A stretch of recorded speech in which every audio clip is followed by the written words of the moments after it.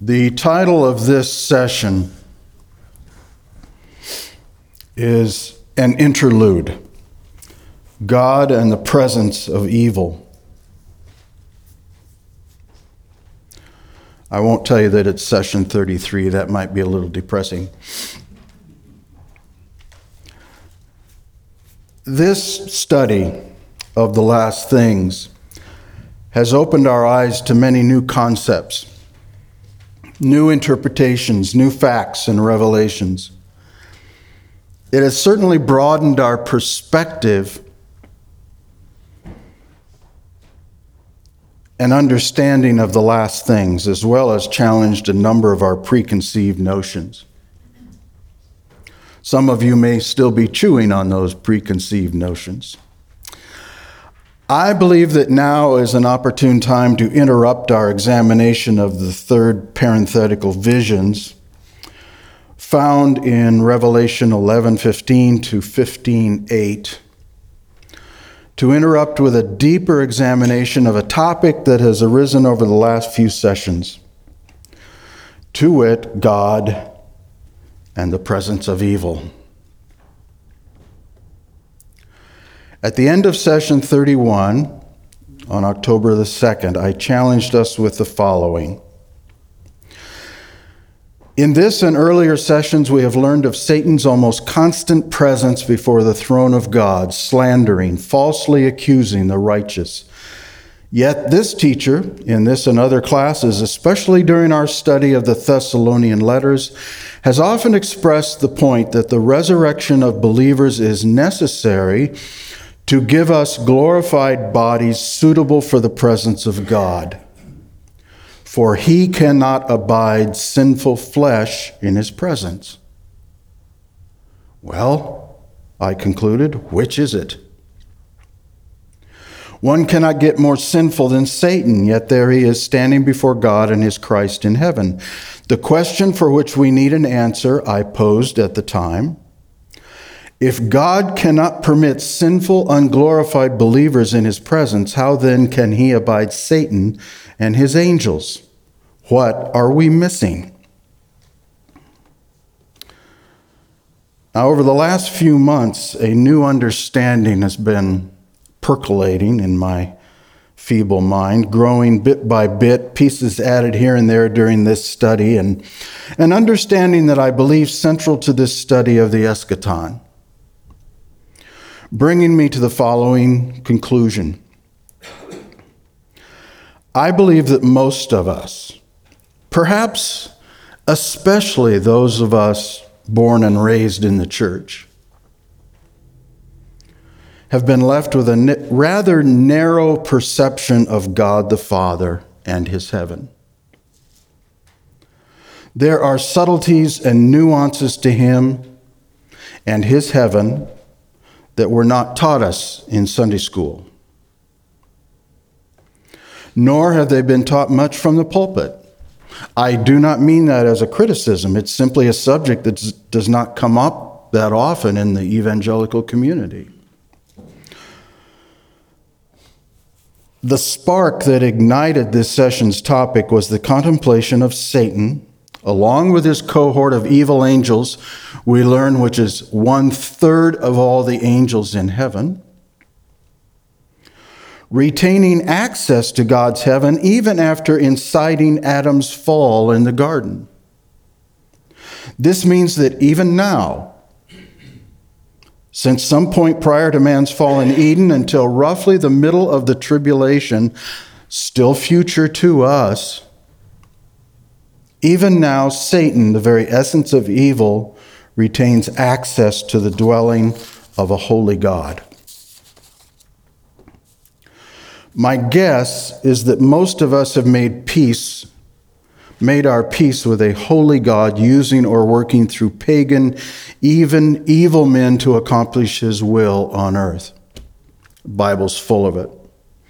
All we need to do is return to the Exodus narrative to see this in practice. Let's return to Exodus. Let's look at that. Exodus 7.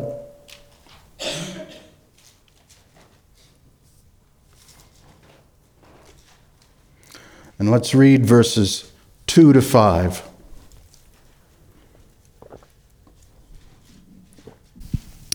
You shall speak all that I command you, and your brother Aaron shall speak to Pharaoh, that he let the sons of Israel go out of his land. But I will harden Pharaoh's heart, that I may multiply my signs and my wonders in the land of Egypt. When Pharaoh will not listen to you, then I will lay my hand on Egypt and bring out my hosts, my people, the sons of Israel, from the land of Egypt by great judgments. And the Egyptians shall know that I am the Lord. And when I stretch out my hand on Egypt and bring out the sons of Israel from their midst. In other words, it was God himself who caused the king of Egypt to reject the signs as insufficient proof to permit Israel to leave Egypt. He had a hard heart. God made it hard. God's purpose was to compound the evidence,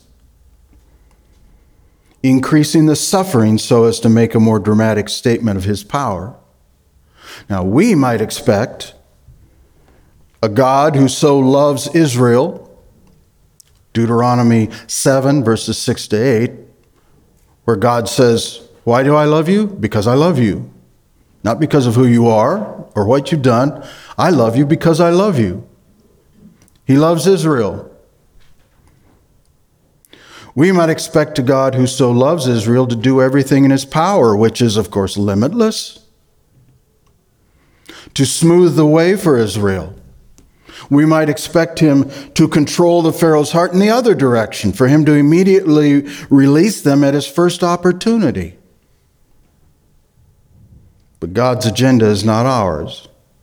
He will be glorified, and he'll do it in his own way, not ours. Closer to home for us is this study of the last things. We see essentially the same thing happening during the tribulation. God is compounding the misery, working through Satan, Antichrist, and the false prophet, all three evil to the core, about as bad as you can get, to, by contrast, reveal his holiness, and to make it crystal clear that he, the Lord God, will not abide the rejection of his Messiah. One dose of his wrath will not be sufficient, but he will express it again and again and again. Because of these and many more instances in God's word in which he works through unbelievers to accomplish his sovereign will, we're probably at peace with God doing this on earth. We're accustomed to that. But for many of us, it's difficult to swallow the idea that God is employing some of the same tactics within heaven itself. I'd like to organize our discussion around a series of questions.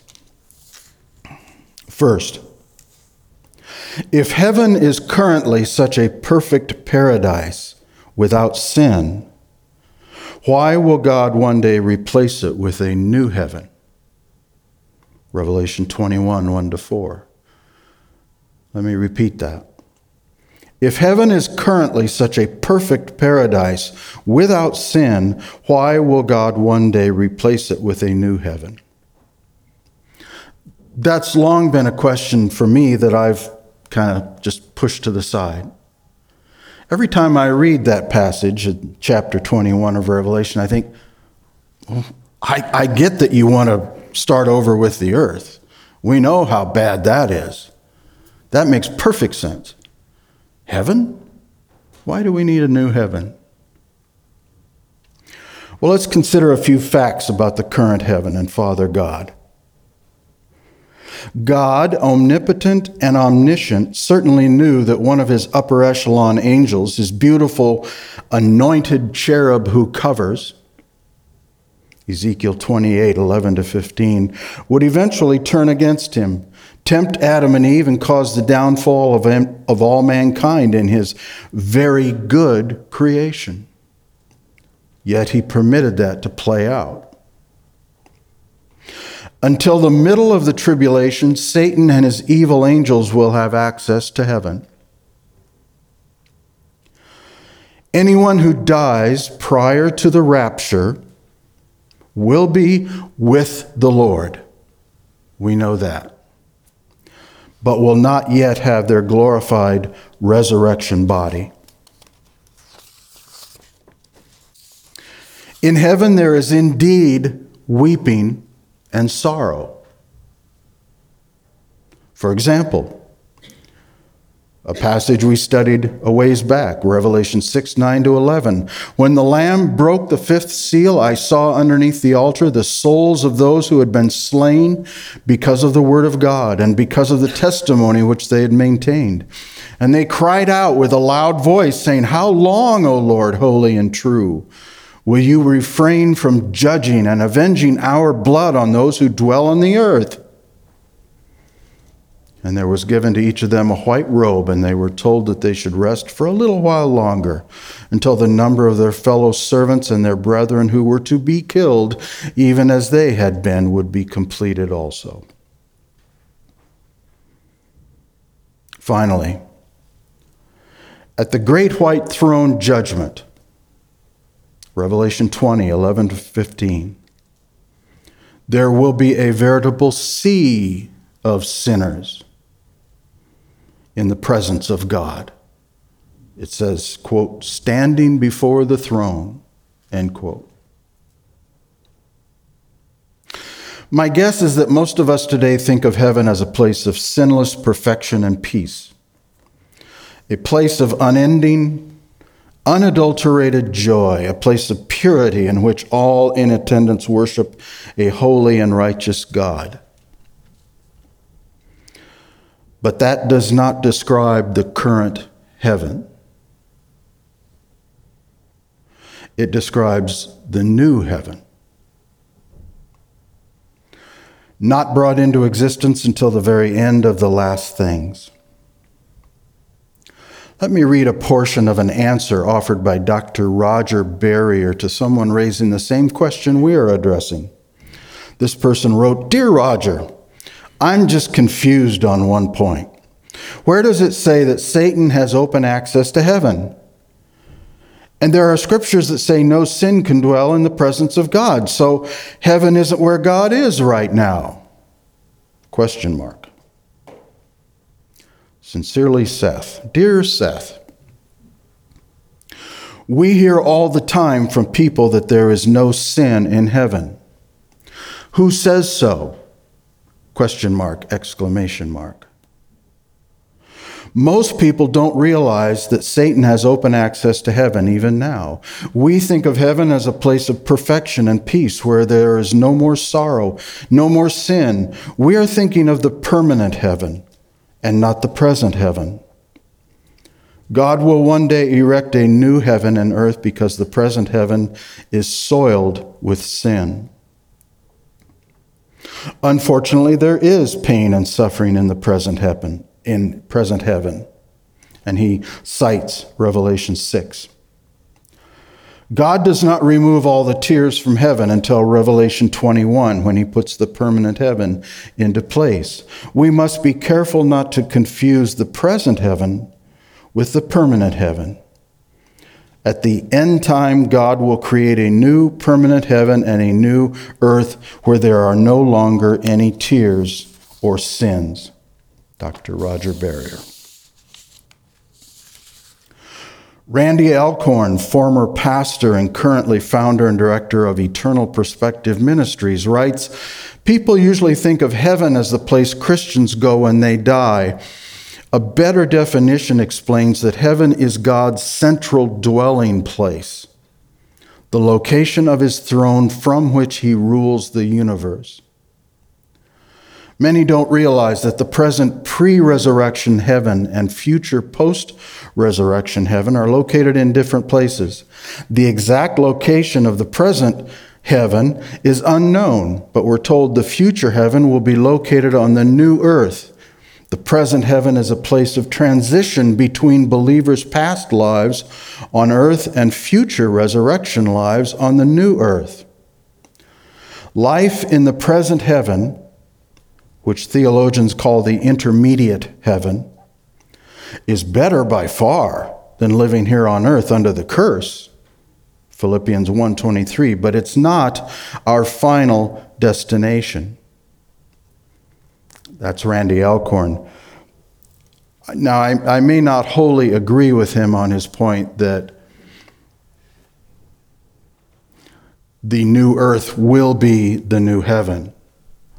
And God seems to delineate between the two. There's kind of a blur, but they seem to be two different entities in the final days. I don't strongly disagree with him. I'm just saying, we'll see. Finally, Dr. Robert Jeffress, senior pastor of First Baptist Church, Dallas, Texas, an adjunct professor at Dallas Theological Seminary, writes this: "Perhaps the concept of a present heaven and a future heaven is a bit confusing to you. Let me illustrate it this way. Let's say that you have a dream that one day when you retire, you will move to the city where all of your children and grandchildren are. Some of you have already done that. That's why you're not in Sunday school. When the day of your retirement comes, you buy a piece of land to construct the home of your dreams. While that construction project is going on, you've got to have a place to live, so you rent an apartment. It's nice and it's comfortable, but it's not your permanent dwelling place. The same thing is true for Christians when we die. When we die right now, we go into the presence of God. We are aware, we are with our loved ones, but it is a temporary place. God is building a permanent home for us." John 14, 2-3.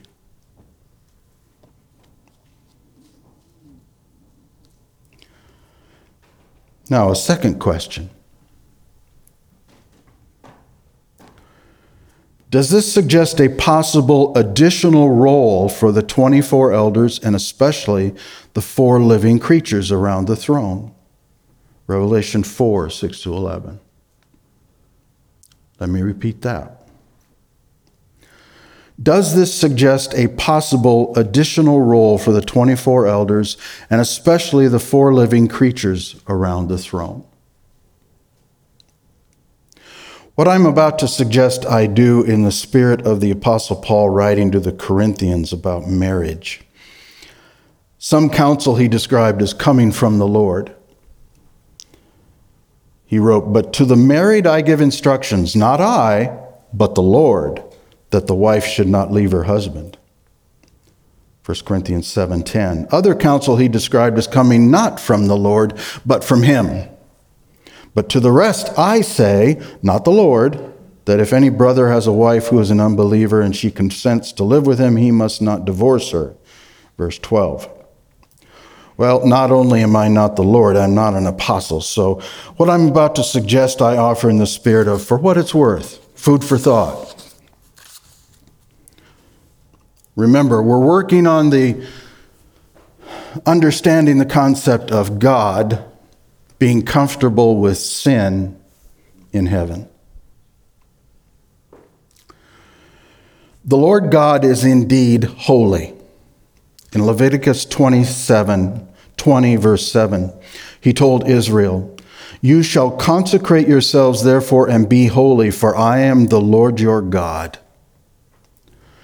Moses also passed along to them that any environment in which the Lord your God walks must be holy. Since the Lord your God walks in the midst of your camp to deliver you and to defeat your enemies before you, therefore your camp must be holy. And he must not see anything indecent among you, or he will turn away from you. Deuteronomy 23:14. Thus we can safely assume, as Psalm 68:5 states, that where he lives is also holy. A father of the fatherless and a judge for the widows is God in his holy habitation. The prophet Habakkuk seems to echo some of our own questions about a holy God permitting sin and evil, even within his own precincts. From Habakkuk 1, verse 13, "Your eyes are too pure to approve evil. and you cannot look on wickedness with favor. Why do you look with favor on those who deal treacherously? Why are you silent when the wicked swallow up those more righteous than they? Yet, as we have discussed, the totality of the current heaven is far from holy and pure, sinless and perfect. How do we reconcile these two? From a number of passages in God's Word, we get a pretty solid picture of the immediate area around the throne of Father God.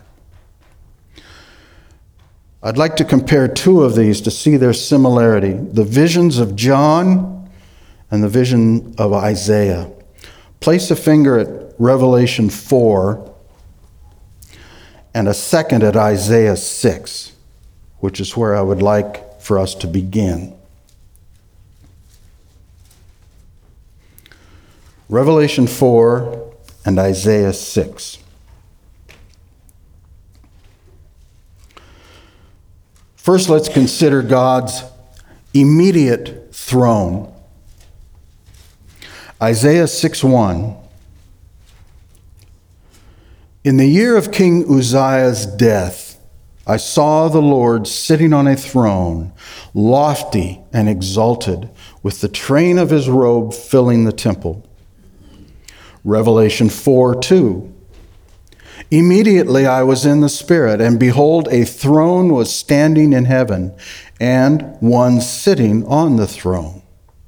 So the Lord God is seated on his throne, his chair.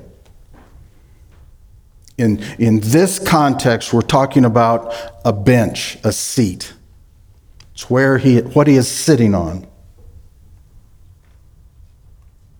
Other descriptions of the throne, other passages cover more than this, but right now, just the chair. The Lord God is seated on his chair, yet all descriptions suggest that the throne itself is positioned higher than the surrounding area, which telegraphs importance, seniority, superiority, perhaps even holiness. The Lord is sitting, but his throne is lofty. It is standing. It's high.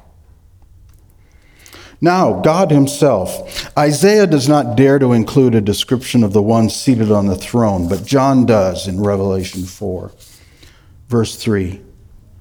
And he who was sitting like a jasper stone and a sardius in appearance, and there was a rainbow around the throne like an emerald in appearance.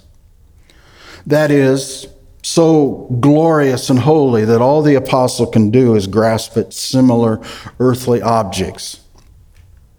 He then continues with a description of the presence of God in verse 5. Out from the throne come flashes of lightning and sounds and peals of thunder. And there were 7 lamps of fire burning before the throne, which are the 7 spirits of God. No wonder Isaiah was so petrified in his vision. He does not describe God's appearance or even his glory, but he describes the sound of omnipotence. Isaiah 6:4. And the foundations of the thresholds trembled at the voice of him who called out, while the temple was filled with smoke. The prophet Ezekiel offers us further details about the appearance of the likeness of the glory of Yahweh. Note the 3 layers of separation required to avoid describing God himself. The appearance of the likeness of the glory of Yahweh.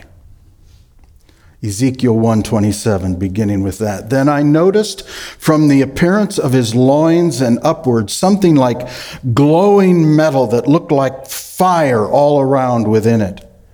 And from the appearance of his loins and downward I saw something like fire, and there was a radiance around him, As the appearance of the rainbow in the clouds on a rainy day, so is the appearance of the surrounding radiance. Such was the appearance of the likeness of the glory of the Lord.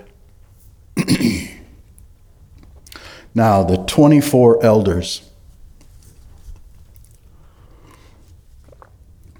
The passage in Isaiah does not mention the elders, but John does. Verse 4. Around the throne were 24 thrones, and upon the thrones I saw 24 elders sitting, clothed in white garments and golden crowns on their heads. So thus far, we have a lofty chair in the center. Ezekiel calls it high up, on which Father God is seated. Elsewhere we read a sea of glass like crystal. One gathers is the material constituting the raised dais, or platform for the throne. How I picture it is God on his throne, high and exalted, lofty. That seat is perhaps on its own platform, but that throne is on the glass-like sea dais, on which the 24 elders are seated around the throne. Theirs are almost certainly on the glass dais, while God's throne is above theirs.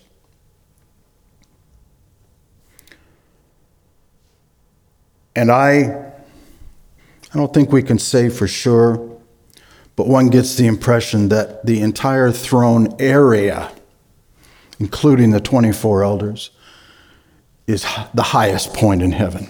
It is exalted. Now the four creatures. John refers to them as living creatures. The word is zoon. The King James Version says beasts. Isaiah calls them seraphim, transliterated from the Hebrew, which means fiery serpents. In his message back to me after reading my notes for this session, Gary Crandall pointed out that he translates seraphim as burners, which matches up with fiery serpents. Seraphim is plural in the Hebrew. Seraph is one seraph. Seraphim is more than one. Ezekiel refers to them as living beings, Hebrew hayah, essentially the same as the Greek zoon in the Revelation. All three passages mention them, but the prophet Ezekiel gives us the most detailed description of these four creatures. Please turn to Ezekiel chapter 1. Ezekiel 1.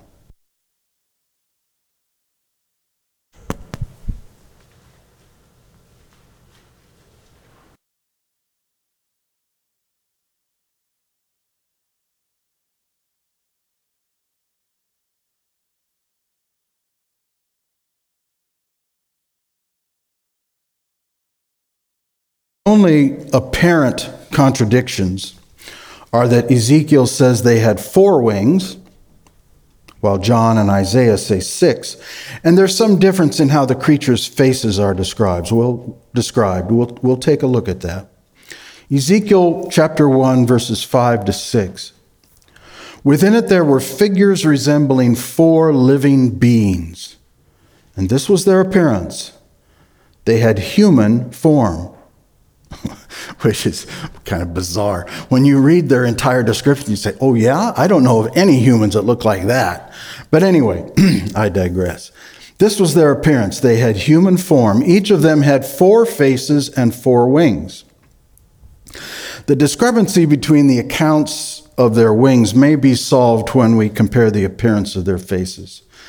Skip down to verse 10 now. As for the form of their faces, each had the face of a man. All 4 had the face of a lion on the right and the face of a bull on the left. And all 4 had the face of an eagle on the back. Such were their faces. Their wings were spread out above. Each had 2 touching another being and 2 covering their bodies. The predominant face for each of these was the face of a man. Maybe that's why he says they look like humans. On either side was the face of a lion and a bull. The Revelation has calf. Same species, that's pretty close. With the face in the back, opposite the man's, an eagle. A possible explanation for the discrepancies would be that Ezekiel saw them moving, but not turning.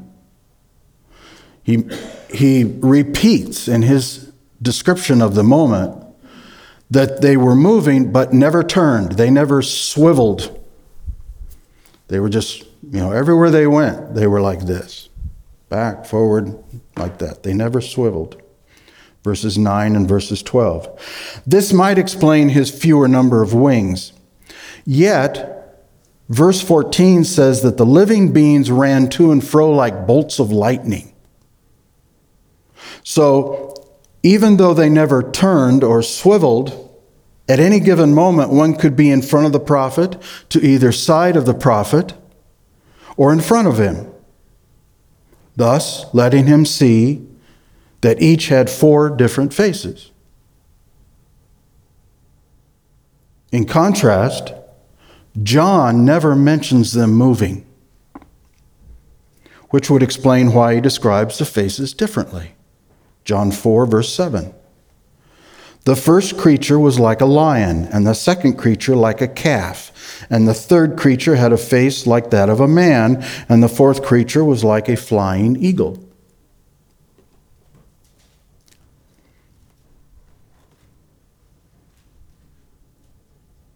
So his description leads us to believe that each had a different face from the other 3. If they were facing him, each with a different face, and John never saw them move, he would describe them as each having a different face. If their wings were outstretched, he could more easily see them all. 6. He says there were 6. The setting is different in each of these 2 accounts. John in the Revelation describes a more static, formal scene of worship before the throne, whereas Ezekiel describes the more chaotic scene with extra elements, for example, wheels with eyes all around, in which everything seems to be moving and swirling about him. Now back to Isaiah 6 one last time. Let's consider Isaiah's iniquity and forgiveness. One last consideration before I draw a conclusion from all this pertinent to God's holiness set against sin in heaven. Look at Isaiah's response to what he has seen. Verse 4. And the foundations of the thresholds trembled at the voice of him who called out while the temple was filled with smoke. Then I said, woe is me, for I am ruined, because I am a man of unclean lips, and I live among a people of unclean lips. For my eyes have seen the King, the Lord of hosts. Then one of the seraphim, creatures or beasts, flew to me with a burning coal in his hand, which he had taken from the altar with tongs. He touched my mouth with it and said, behold, this has touched your lips, and your iniquity is taken away, and your sin is forgiven. Remember what Gary Crandall reminded us, that these seraphim can be translated burners. Immediately after this, but only after he had been cleansed of his sin, the prophet, in his vision, has a one-on-one conversation with the Lord God. That is, Isaiah could not approach the throne to converse with Father God until his sin had been removed by the seraph. Here is my proposition posed in the form of a question. Could it be that these surrounding the throne of God, and especially the four living creatures, are there not just to worship God, but to shield him from the sin in the rest of heaven? Could it be that these surrounding the throne of God, and especially the four living creatures, are there not just to worship God, but to shield him from the sin in the rest of heaven? With good reason, most of us have probably come to associate the 24 elders and the four living creatures with the perpetual worship of the Lord God and his Christ. Isaiah 6:3, Revelation 4, 8-11, 5, 8-14, 15, 1-4, 19, 1-7.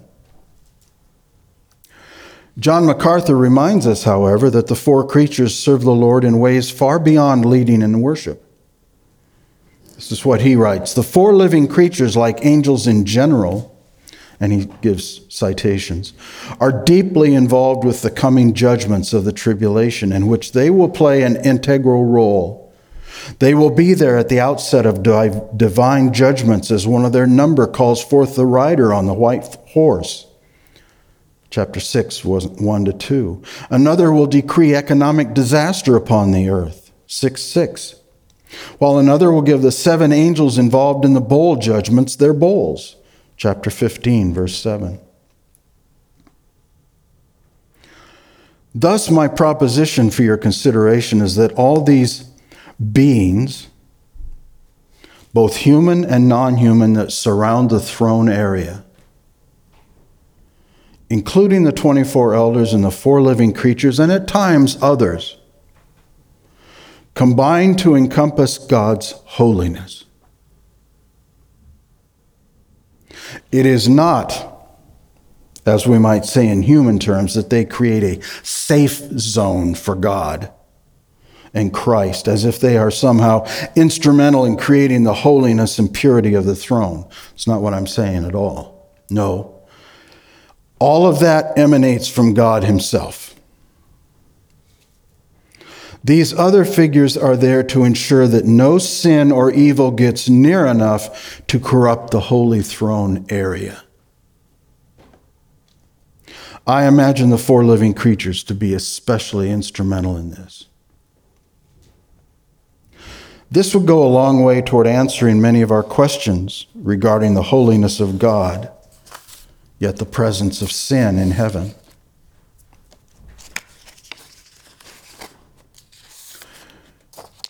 Is God holy and pure? Absolutely. Revelation 4:8, and the four living creatures, each one of them having 6 wings, are full of eyes around and within, and day and night they do not cease to say, Holy, holy, holy is the Lord God, the Almighty, who was and who is to come. Can God dwell with sin? No. Romans 8. Therefore, there is now no condemnation for those who are in Christ Jesus. For the law of the Spirit of life in Christ Jesus has set you free from the law of sin and of death. For what the law could not do, weak as it was through the flesh, God did, sending his own Son in the likeness of sinful flesh, and as an offering for sin, he condemned sin in the flesh, so that the requirement of the law might be fulfilled in us who do not walk according to the flesh, but according to the Spirit. God cannot live with sin, so much so that he sent his own Son to make sure that his people could live with him. That's how much he hates sin. He was willing to sacrifice his own Son to get rid of it. Verse 6 in Romans 8. For the mind set on the flesh is death, but the mind set on the Spirit is life and peace, because the mind set on the flesh is hostile toward God, for it does not subject itself to the law of God. For it is not even able to do so, and those who are in the flesh cannot please God. Does this mean there is no sin or will not be any sin in the present heaven? No. Revelation 20, beginning with verse 12. And I saw the dead, the great and the small, standing before the throne.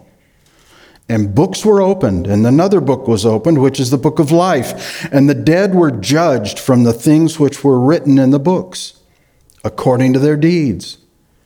And the sea gave up the dead which were in it, and death and Hades gave up the dead which were in them. And they were judged, every one of them, according to their deeds. Then death and Hades were thrown into the lake of fire. This is the second death, the lake of fire. And if anyone's name was not found written in the book of life, he was thrown into the lake of fire.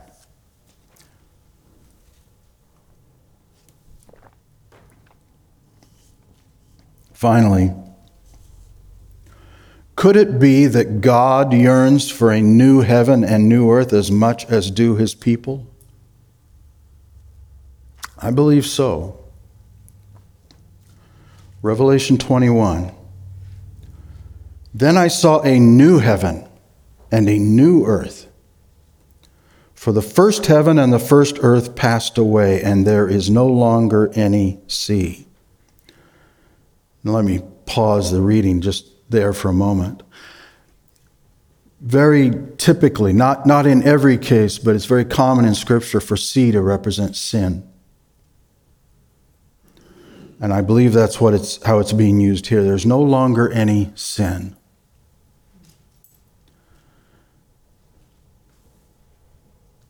Even in the new, from the old heaven, the original heaven, there's all that sin is gone. It will not be in the new heaven. And I saw the holy city, New Jerusalem, coming down out of heaven from God. God sends it down, made ready as a bride adorned for her husband. And I heard a loud voice from the throne saying, Behold, the tabernacle of God is among men. His tent, his dwelling place is among men. And he will dwell among them. And they shall be his people. And God himself will be among them. And he will wipe away every tear from their eyes, and there will no longer be any death. There will no longer be any mourning or crying or pain. The first things have passed away. The original heaven was included in the first things. That has passed away. Now there's a new heaven and a new earth. The bottom line is this.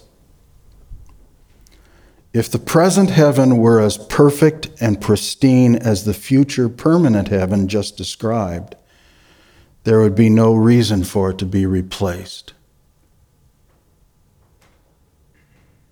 God is and has always been utterly and completely holy.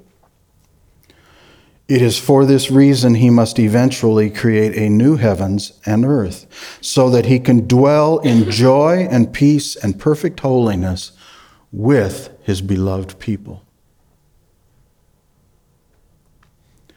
Now, with fear and trepidation, I point out we have just a few minutes left. Are there any questions or comments?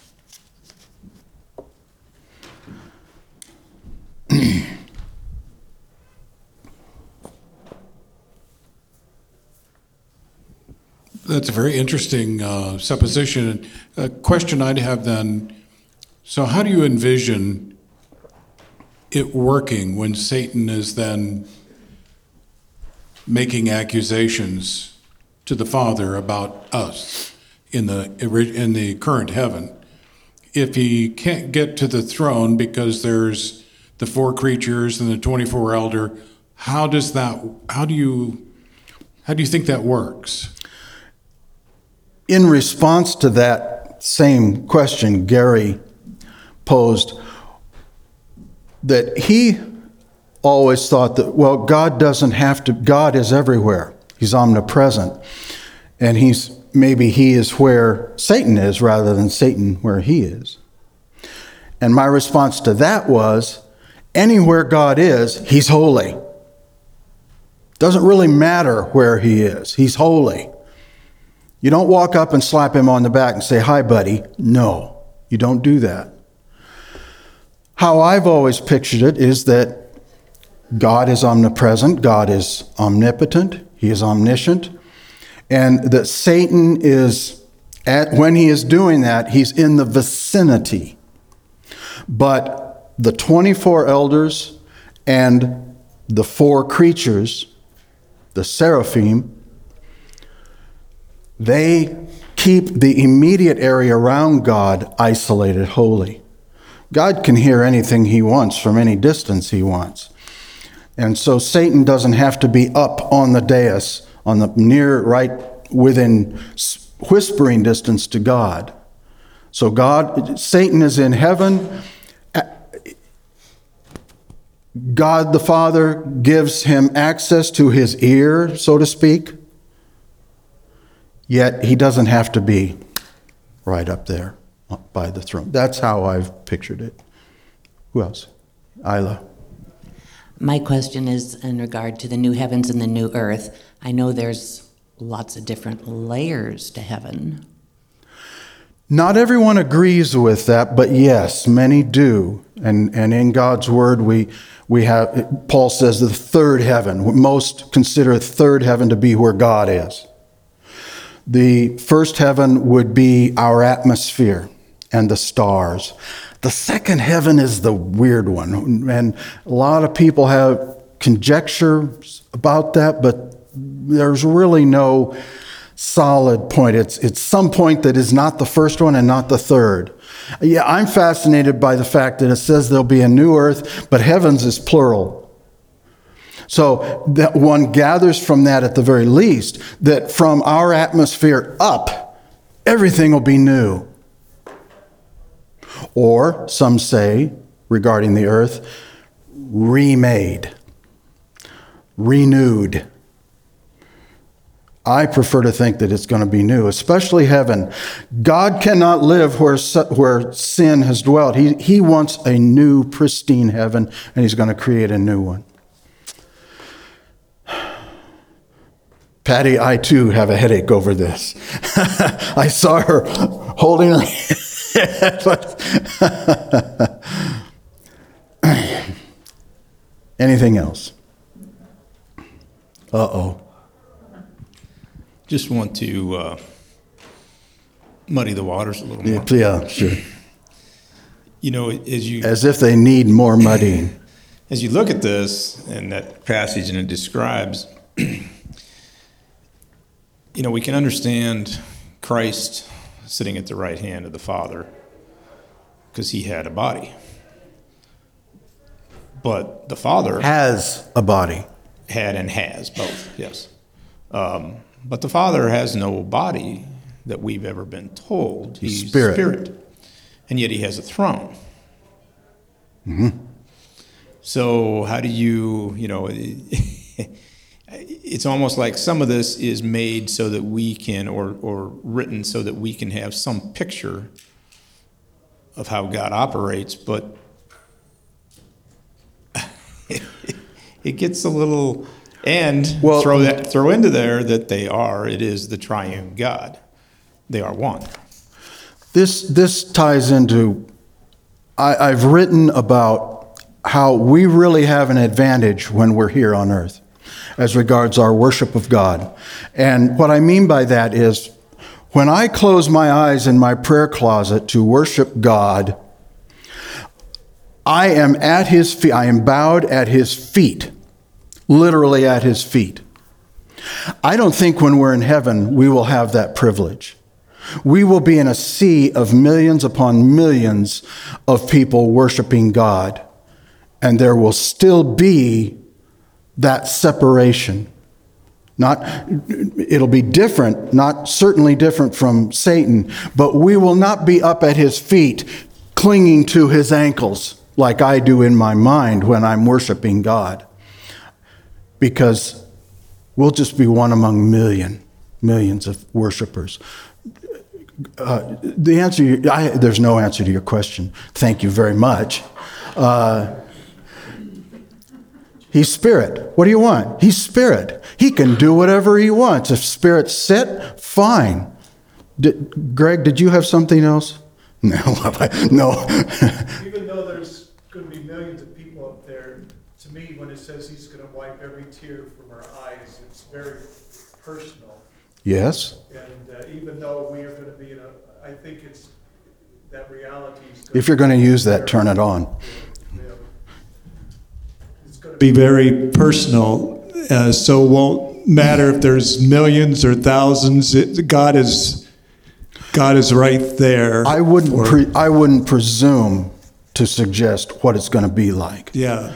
All I know is that there's going to be millions of people, millions of us. God on his throne, but he is omnipresent. He is omniscient. If he chooses to move around heaven, to minister to each one of us, who knows?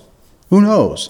All I know is that I don't think it's going to be that intimate one-on-one where I am bowed at his feet. Me, alone, one-on-one. I don't see that. But maybe there's a way it happens. I wouldn't presume to suggest, but God can do anything he wants. Yes. Father God, we do exalt you as sovereign, and we acknowledge that you are holy. How that plays out, we will go even to your presence with questions in our mind, how you work that out. But we bow before your sovereign will, declare you as Lord over our lives right now. In Christ's name, amen.